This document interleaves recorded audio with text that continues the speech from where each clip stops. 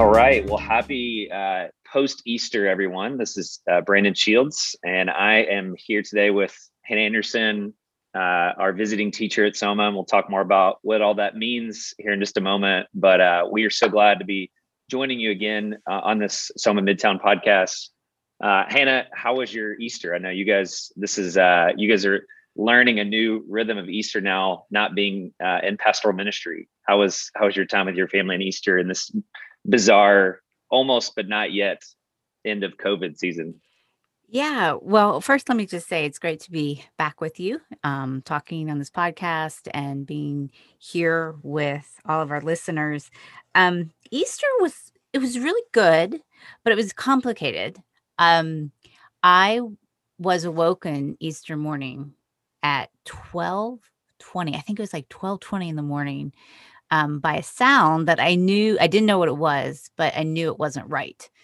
So my Easter started very early Easter morning, and I got up out of bed, went down my hallway, and the sound was coming from my living room. And sure enough, there was my cat over a baby bunny. Well, to Oh, be clear, it was one baby bunny sleeping in hope of the resurrection, and one that was trying to escape that hope and survive this life. And so I I just walked into this really bizarre dark Easter moment really early on Easter Sunday, and I thought this is what it means to celebrate Easter in the already not yet. It really is this mix of life and hope and the potential for, goodness and spring, and then the cat that comes in and does his thing. So it was a very realistic Easter. It was a very realistic start to it. But after we got that over with,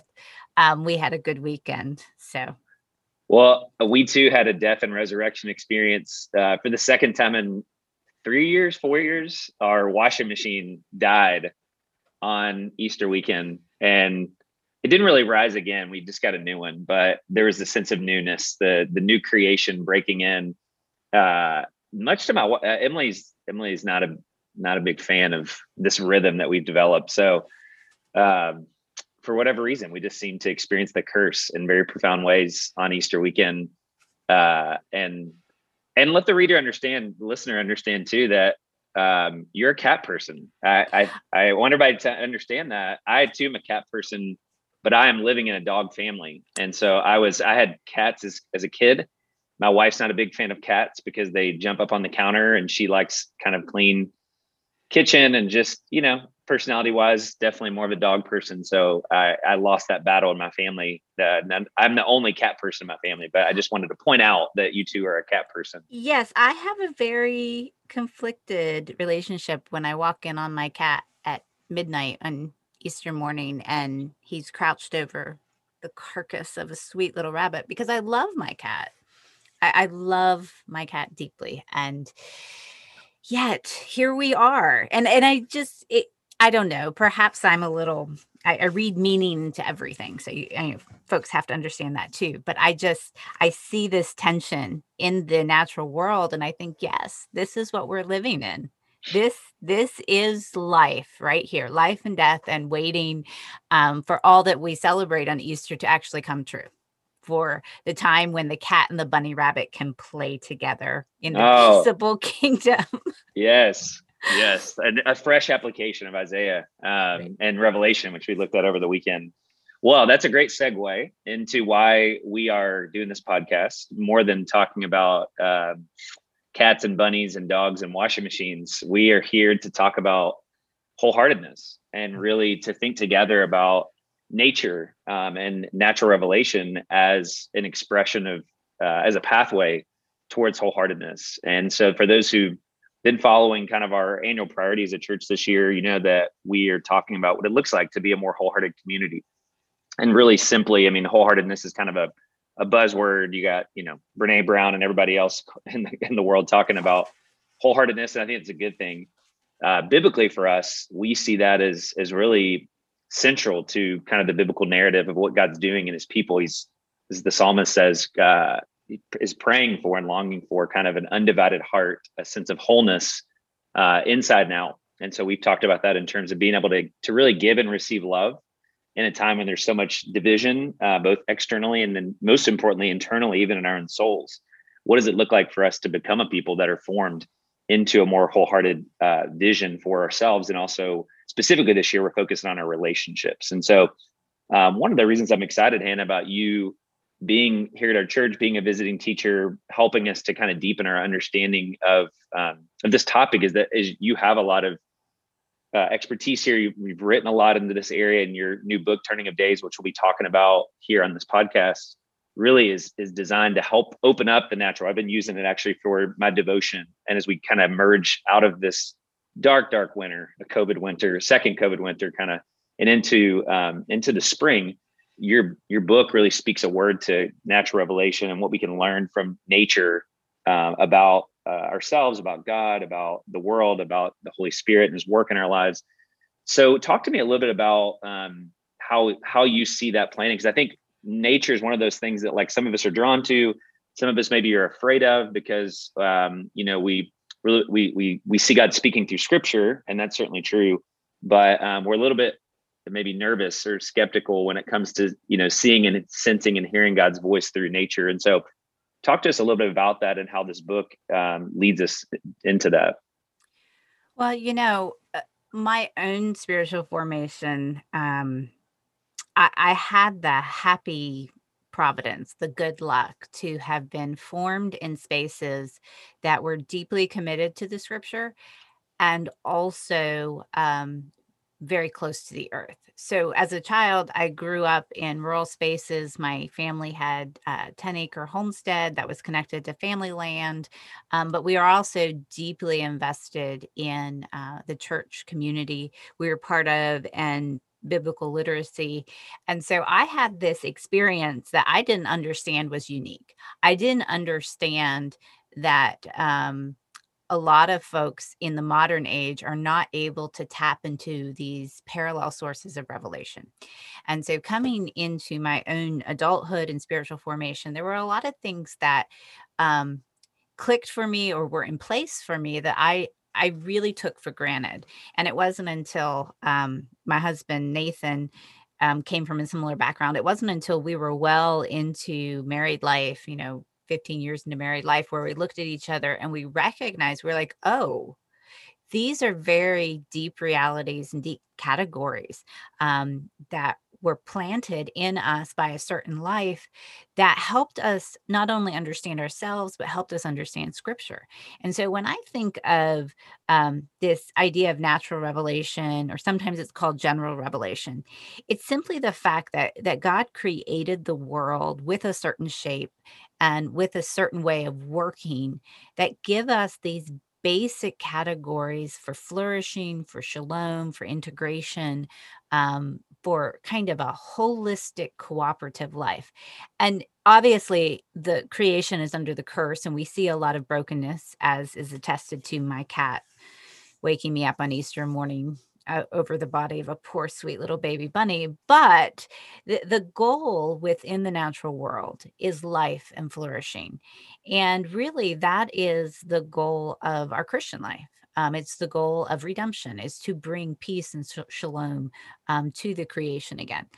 And so, as I kind of came into my own adulthood, watching the kind of patterns and rhythms that were in place for me, Nathan and I, live in a somewhat rural area and are very attuned to these things.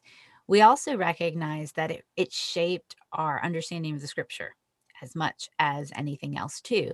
And so when we came to this project with Turning of Days, one of the things we wanted to offer people was an access point to that same experience, to help readers develop rhythms of observation, of attention, of being in the world that really we had been given without even recognizing that that was the gift that was being given to us in our childhoods. So for us, I guess it's in a way our own personal experience has affirmed what the scripture teaches to be true. Psalm 19 talks about the heavens declaring the glory of God and teaching without words. But later in that same psalm, it talks about loving the law of God and the written revelation of God and this kind of convergence, this natural partnership, I think that works together to form us in wholeheartedness.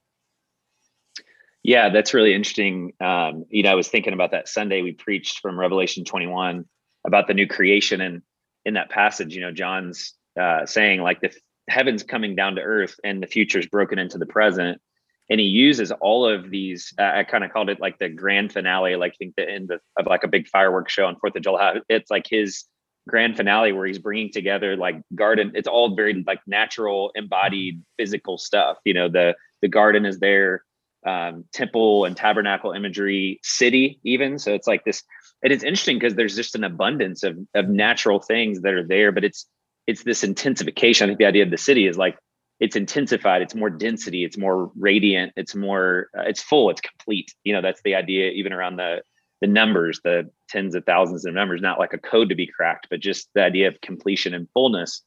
And I even saw for the first time, like I didn't even recognize like the tree of life is on both sides of the river that comes down the street. So it's not like a tree, but like a grove and like forests and probably like an entire wonderland of nature, but centered in the middle of the city. It's really interesting, but it's God's commitment there in the new creation is not that, like a 5-year-old coming in after one of your older kids has been working on Legos and just brushing the whole thing off the table. But it's the completion. It's everything brought to fullness and fruition.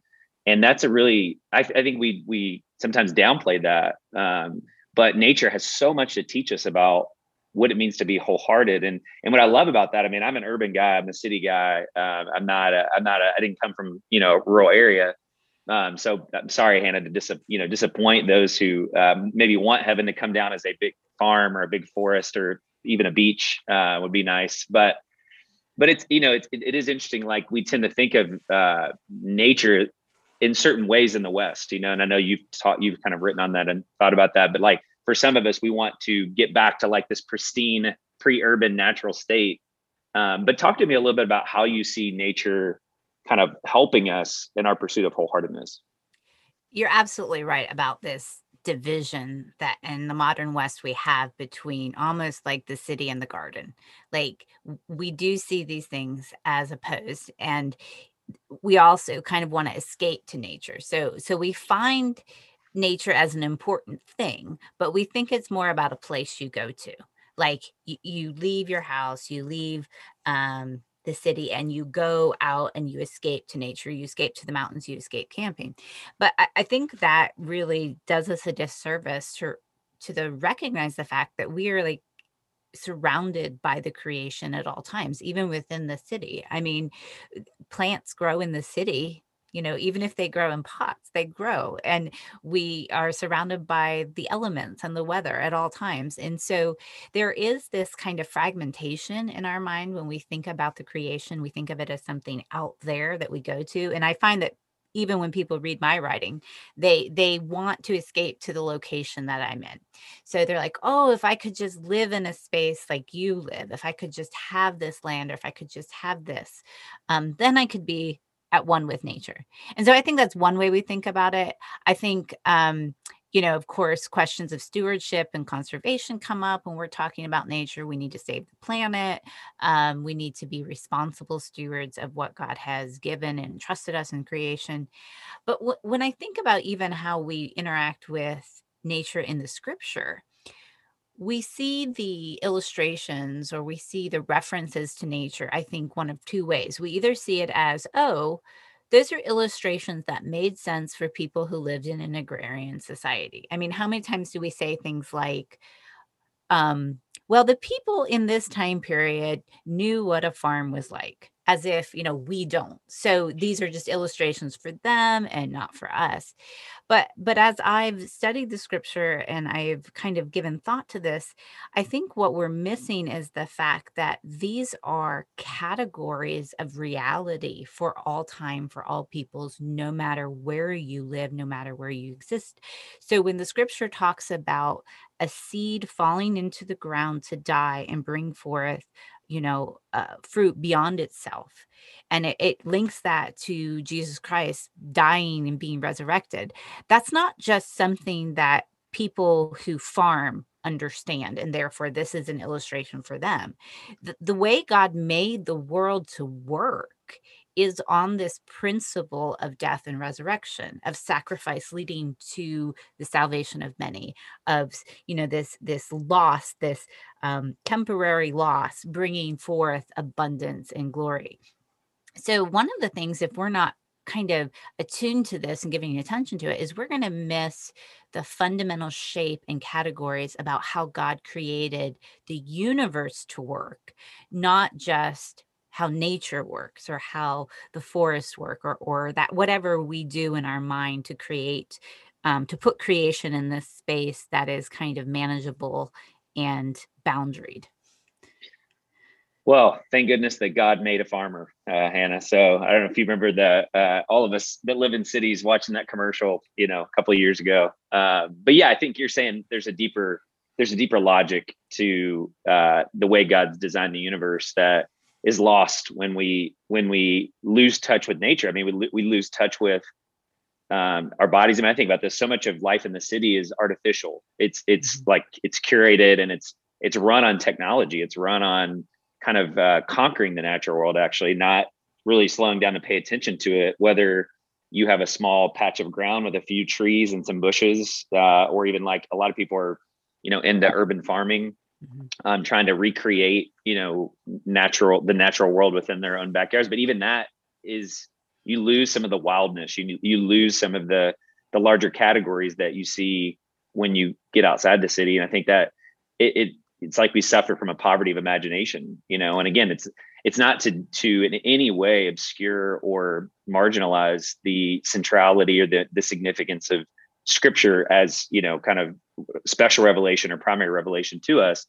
But it's to say, if we lose this, it's almost like two pedals on a bike, both have to be kind of going in parallel for us to be able to really understand the fullness of what God's trying to teach us through our five senses, and I think sometimes the temptation is to kind of want to bifurcate those, or kind of separate those, or obscure one at the expense of the other. Yeah, I totally agree with everything you've said in terms of the way they work together. And it's not so much about location as it is about perception, your awareness of where you are and what's happening around you, and even within terms of our own bodies. I mean, this, to me, this is a question of our loss of embodiment, not just the bodies that we exist in, but the material world around us. Our bodies are taken from the earth. We are dust, and to dust we will return. And insofar as we don't have categories to think well about our own bodies, we probably also don't have categories to think well about the earth from which they are taken and to which they will return. So to me, this is also bundled up in pursuing wholeheartedness, is this embrace of all that God has created and all the ways that he reveals himself and all the ways that we are formed spiritually. It's not just, okay, let's give attention to the natural world because we love creation and we find it very inspiring and it makes for nice Instagram posts, which it does. But the point is that there is this embodied reality that God has created in which we exist. This is the realm in which we are living and our lives are playing out, and giving attention to that, whether it is in the city, whether it's the plant that's on your windowsill, whether it's the bird that's singing in the tree outside your door. These kind of small tweaks and attunement is going to open up an access point and an avenue through which we can see God's glory in a way we might not have been able to see it otherwise. And what's fascinating to me is, even for those of us who are deeply invested in scripture as specific revelation that reveals the Son of God, that reveals the ways of redemption, the scripture itself speaks about this nature this way. It's Romans 1 that says the invisible attributes of God are clearly seen in the natural world. It's Job 12, where God tells Job to ask the animals and to speak to the creation if he needs more information about how to trust God and how to understand what God is doing. It's Jesus' own teaching where he says, consider the lilies, or pay attention to the birds. And I think how easily we rush past that word consider the lilies, as if he's just waving his hand in an illusion. Just think about these things. But there's an intensity there of give attention to this. See what your father is doing for them. Understand how this is working, because then you'll understand something more about his care for you. That's so good. So one of the things we're doing to help us with this rhythm of paying attention, contemplating nature as a pathway towards wholeheartedness, and really towards spiritual formation and discipleship more broadly, is reading your book together as a church. So the next 7 weeks, we're going to be working through this. And for those who might be new to this book, it's a really interesting way that you've laid this out. So it's not just like a narrative, but it's kind of a collection, right, of kind of an anthology of essays as you're reflecting on the different seasons. So talk to us about how we could engage this book over the next several months in a way that might draw our attention to some of this. I mean, it's so rich, right? I like just reading it devotionally. We learn about spring peepers, which I had no idea was a thing. We learn about morels. I think that's how you pronounce it, or morels. You could tell I'm not from Indiana, but like Indiana people, that is a thing. Like they hunt morels. Is it morels? Morels. Morels. At least that's the way we say it here. Okay, they hunt morels, and like you're getting a phone call. They hunt morels in the spring, and that's like a multi-generational thing that's passed down from father to son and mother to daughter that I've heard a lot of people talk about here. So yeah, like how should people engage that and read this in a way that might produce some of that learning and formation in their own lives? Well, one of the first things you learn about creation once you start to give attention to it is that it interrupts your cycles. It interrupts your busyness. It interrupts your need to push and produce and accomplish, because so much of what happens in the natural world has to follow its own life cycle. And all of that takes a long time. And so, one of the things that I wanted to do with this book is to slow everybody down and give everybody permission to not read straight through in this rush to get it finished. And so part of framing it the way I did as a collection of essays. There's 28 essays through 4 seasons, 7 essays per each season, was to give the reader time to read one entry and sit with it, because that's exactly how we have to give attention to the natural world. Um, in our rush for productivity and our rush to accomplish things, we often operate on very unnatural rhythms. And I think about even the changes that have happened to human society with the advent of electricity, with lights that we can stay up late and accomplish more. And so, as you move into greater attention and attunement with the natural world, you'll also recognize the degree to which your own rhythms and cycles maybe need permission to just slow down. So, I would suggest, as folks are reading through this, to take the time they need. Um, Even if you just make it through spring over the next few weeks, if you just process the essay, there's one essay, and then I have scriptural passages that you can look up and see how the scripture is teaching these same truths within the specific revelation that we're seeing in general revelation. And the habit too is to do it daily, to come back to it, to keep returning again and again and again, and to establish that kind of liturgy or rhythm that is necessary for any type of formation. Mm. Yeah, one of the things I'm really excited about with this book is I think the integration of this with the teaching series that we have coming up here starting this Sunday. So this Sunday, we're going to be kicking off a 7-week series looking at the fruit of the Spirit. And again, this is one of those things where like you can kind of make this like a metaphor and really kind of disconnect this from the reality and the logic underneath that. But I think it's one of the reasons why we want to take this podcast and set this up in terms of natural revelation or the natural world is like, Paul is drawing on these deep, these ways that God has designed us to flourish and designed the world to flourish. Jesus talked about this as we think about the fruit of the Spirit, he talked about fruit a lot. John 15 being one of my favorite examples, where he talks about a vine and abiding in, or resting in, or making our home in, being connected kind of in a meaningful way to the vine, to Jesus himself as the vine, drawing on lots of, kind of Old Testament references in Isaiah and Jeremiah and other places. But just, thinking about like this organic process of drawing nutrients and life from Jesus himself, and then out of that then coming fruit. And it's this interesting kind of like grace and grit, active and passive thing, right? Passive in the sense that this is God's work. God is the vine dresser. He is the vine. He connects us to Jesus by faith. He unites us to him by faith. And it's only as Jesus says in him and in communion with him, in union with him, that we can bear fruit.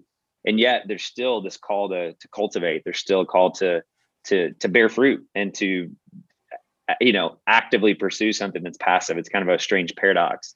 And so we want to give this kind of background to how the natural world works, because I think there are analogies, that there's a logic that we can borrow from as we think about the work of the Spirit in our own lives here in the season leading up to Pentecost, and the life of the Spirit and the resurrection power that's available to us, that we want to draw on and really integrate this book with that, so that we can maybe see things from a more a richer perspective, and really understand that, again, as urban people to whom some of this is foreign, although some of us maybe grew up in small towns in Indiana and have seen this at play, we want to make sure that we understand and are able to enter into that reality with the Spirit to see again. And kind of the idea is like, we want to create the culture. We want to like cultivate this as a culture.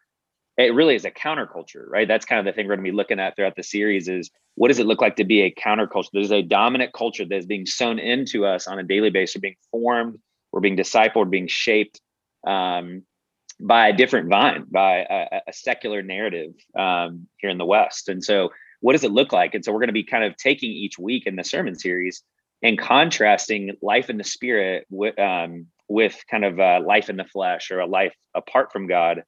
And so we're going to be looking at, what does it look like to be people of love in a time of selfishness? What does it look like to be people of joy in a time of despair, people of peace in a time of anxiety, people of patience in a time of reactivity and hurry, people of kindness in a time of harshness, people of goodness in a time of brokenness, and faithfulness in a time of compromise, gentleness in a time of violence, and then self-control in a time of self-fulfillment. So Hannah, how do you see this kind of working itself out? This is a big metaphor, obviously, in Scripture.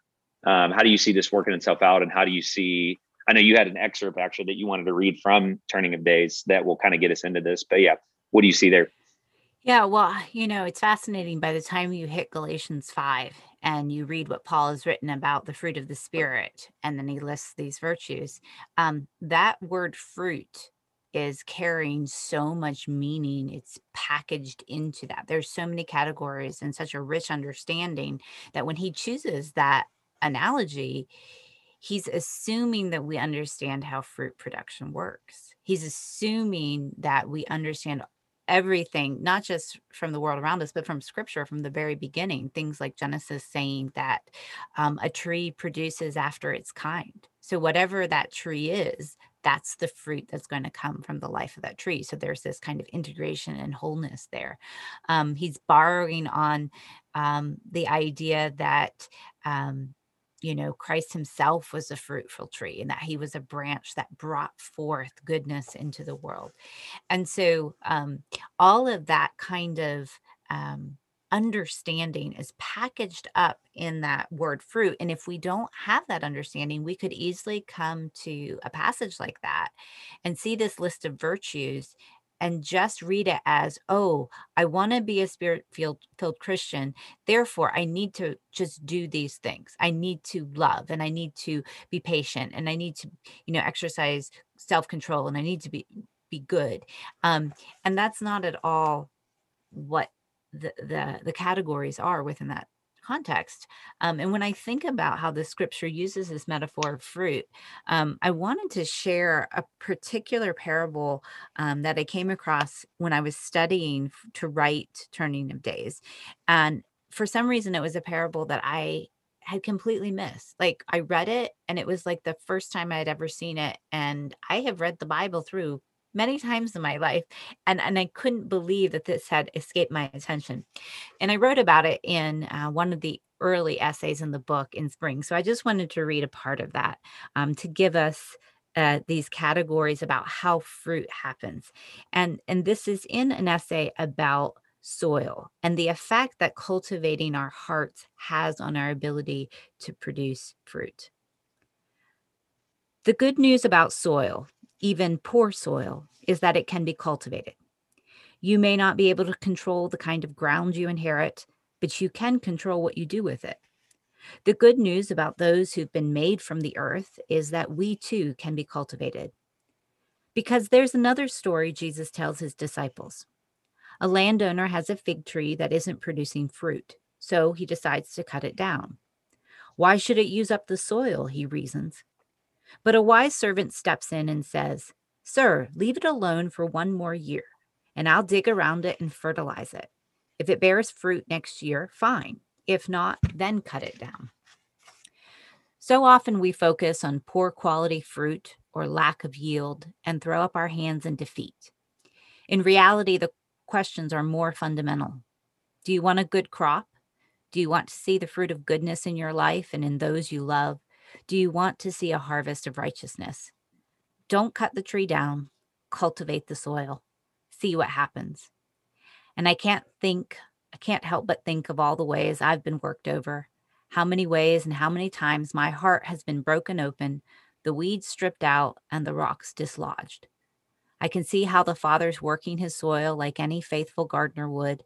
I see how he's tending his bit of earth, how he's cultivating the ground until it's honest and good and ready to receive his word. And I'm confident that just as he did in Eden, he will cause even the smallest of gardens to flourish with life.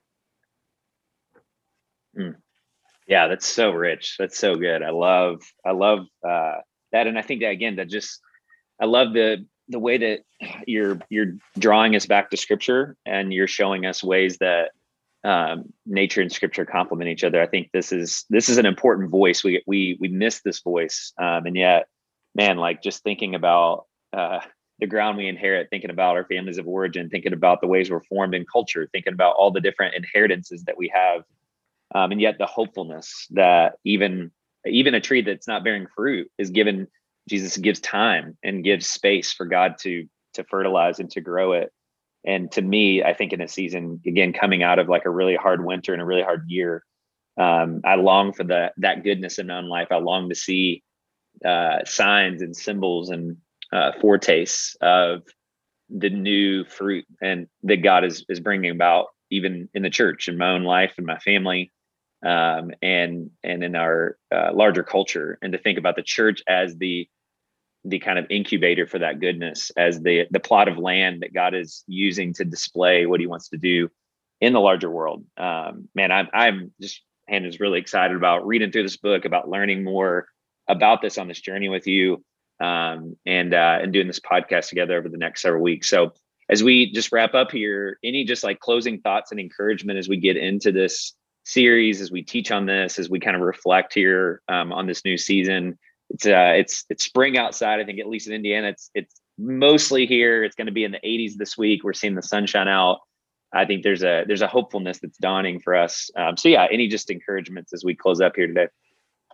Well, I would just say that one of the things you learn watching the natural world too is that everything has a season, and that God has promised to be faithful to bring forth whatever is supposed to happen within that season. And so, looking forward even to this study of the fruit of the Spirit, I think as we listen and as we learn together, just to have an openness that this season will produce what the Spirit wants to produce in it, and that we just get to go along in partnership with Him. Hmm. Yeah, that's good. That's a good word. Well, hey, thanks again for being on here with me, Hannah. Really excited about doing this over the next several weeks. If you're listening in, again, I want to encourage you to pick up Turning of Days. We have them available on Sundays for a small donation, or you can go on Amazon and pick them up on your own. And don't forget to also pick up our Community Rule of Life, which kind of helps us get into scripture and prayer and fasting and Sabbath rhythms that will help us kind of steepen this. We're reading through the book of Galatians, reading through the book of Luke, as we see the Spirit's work in the early community and there in Galatians and the life of that community as well. And so want to encourage you to pick those up. And join us again next week. We'll have a new episode out, and we'll be looking at love and what it looks like to live a life of love in a time of hatred and division. So thanks for listening today.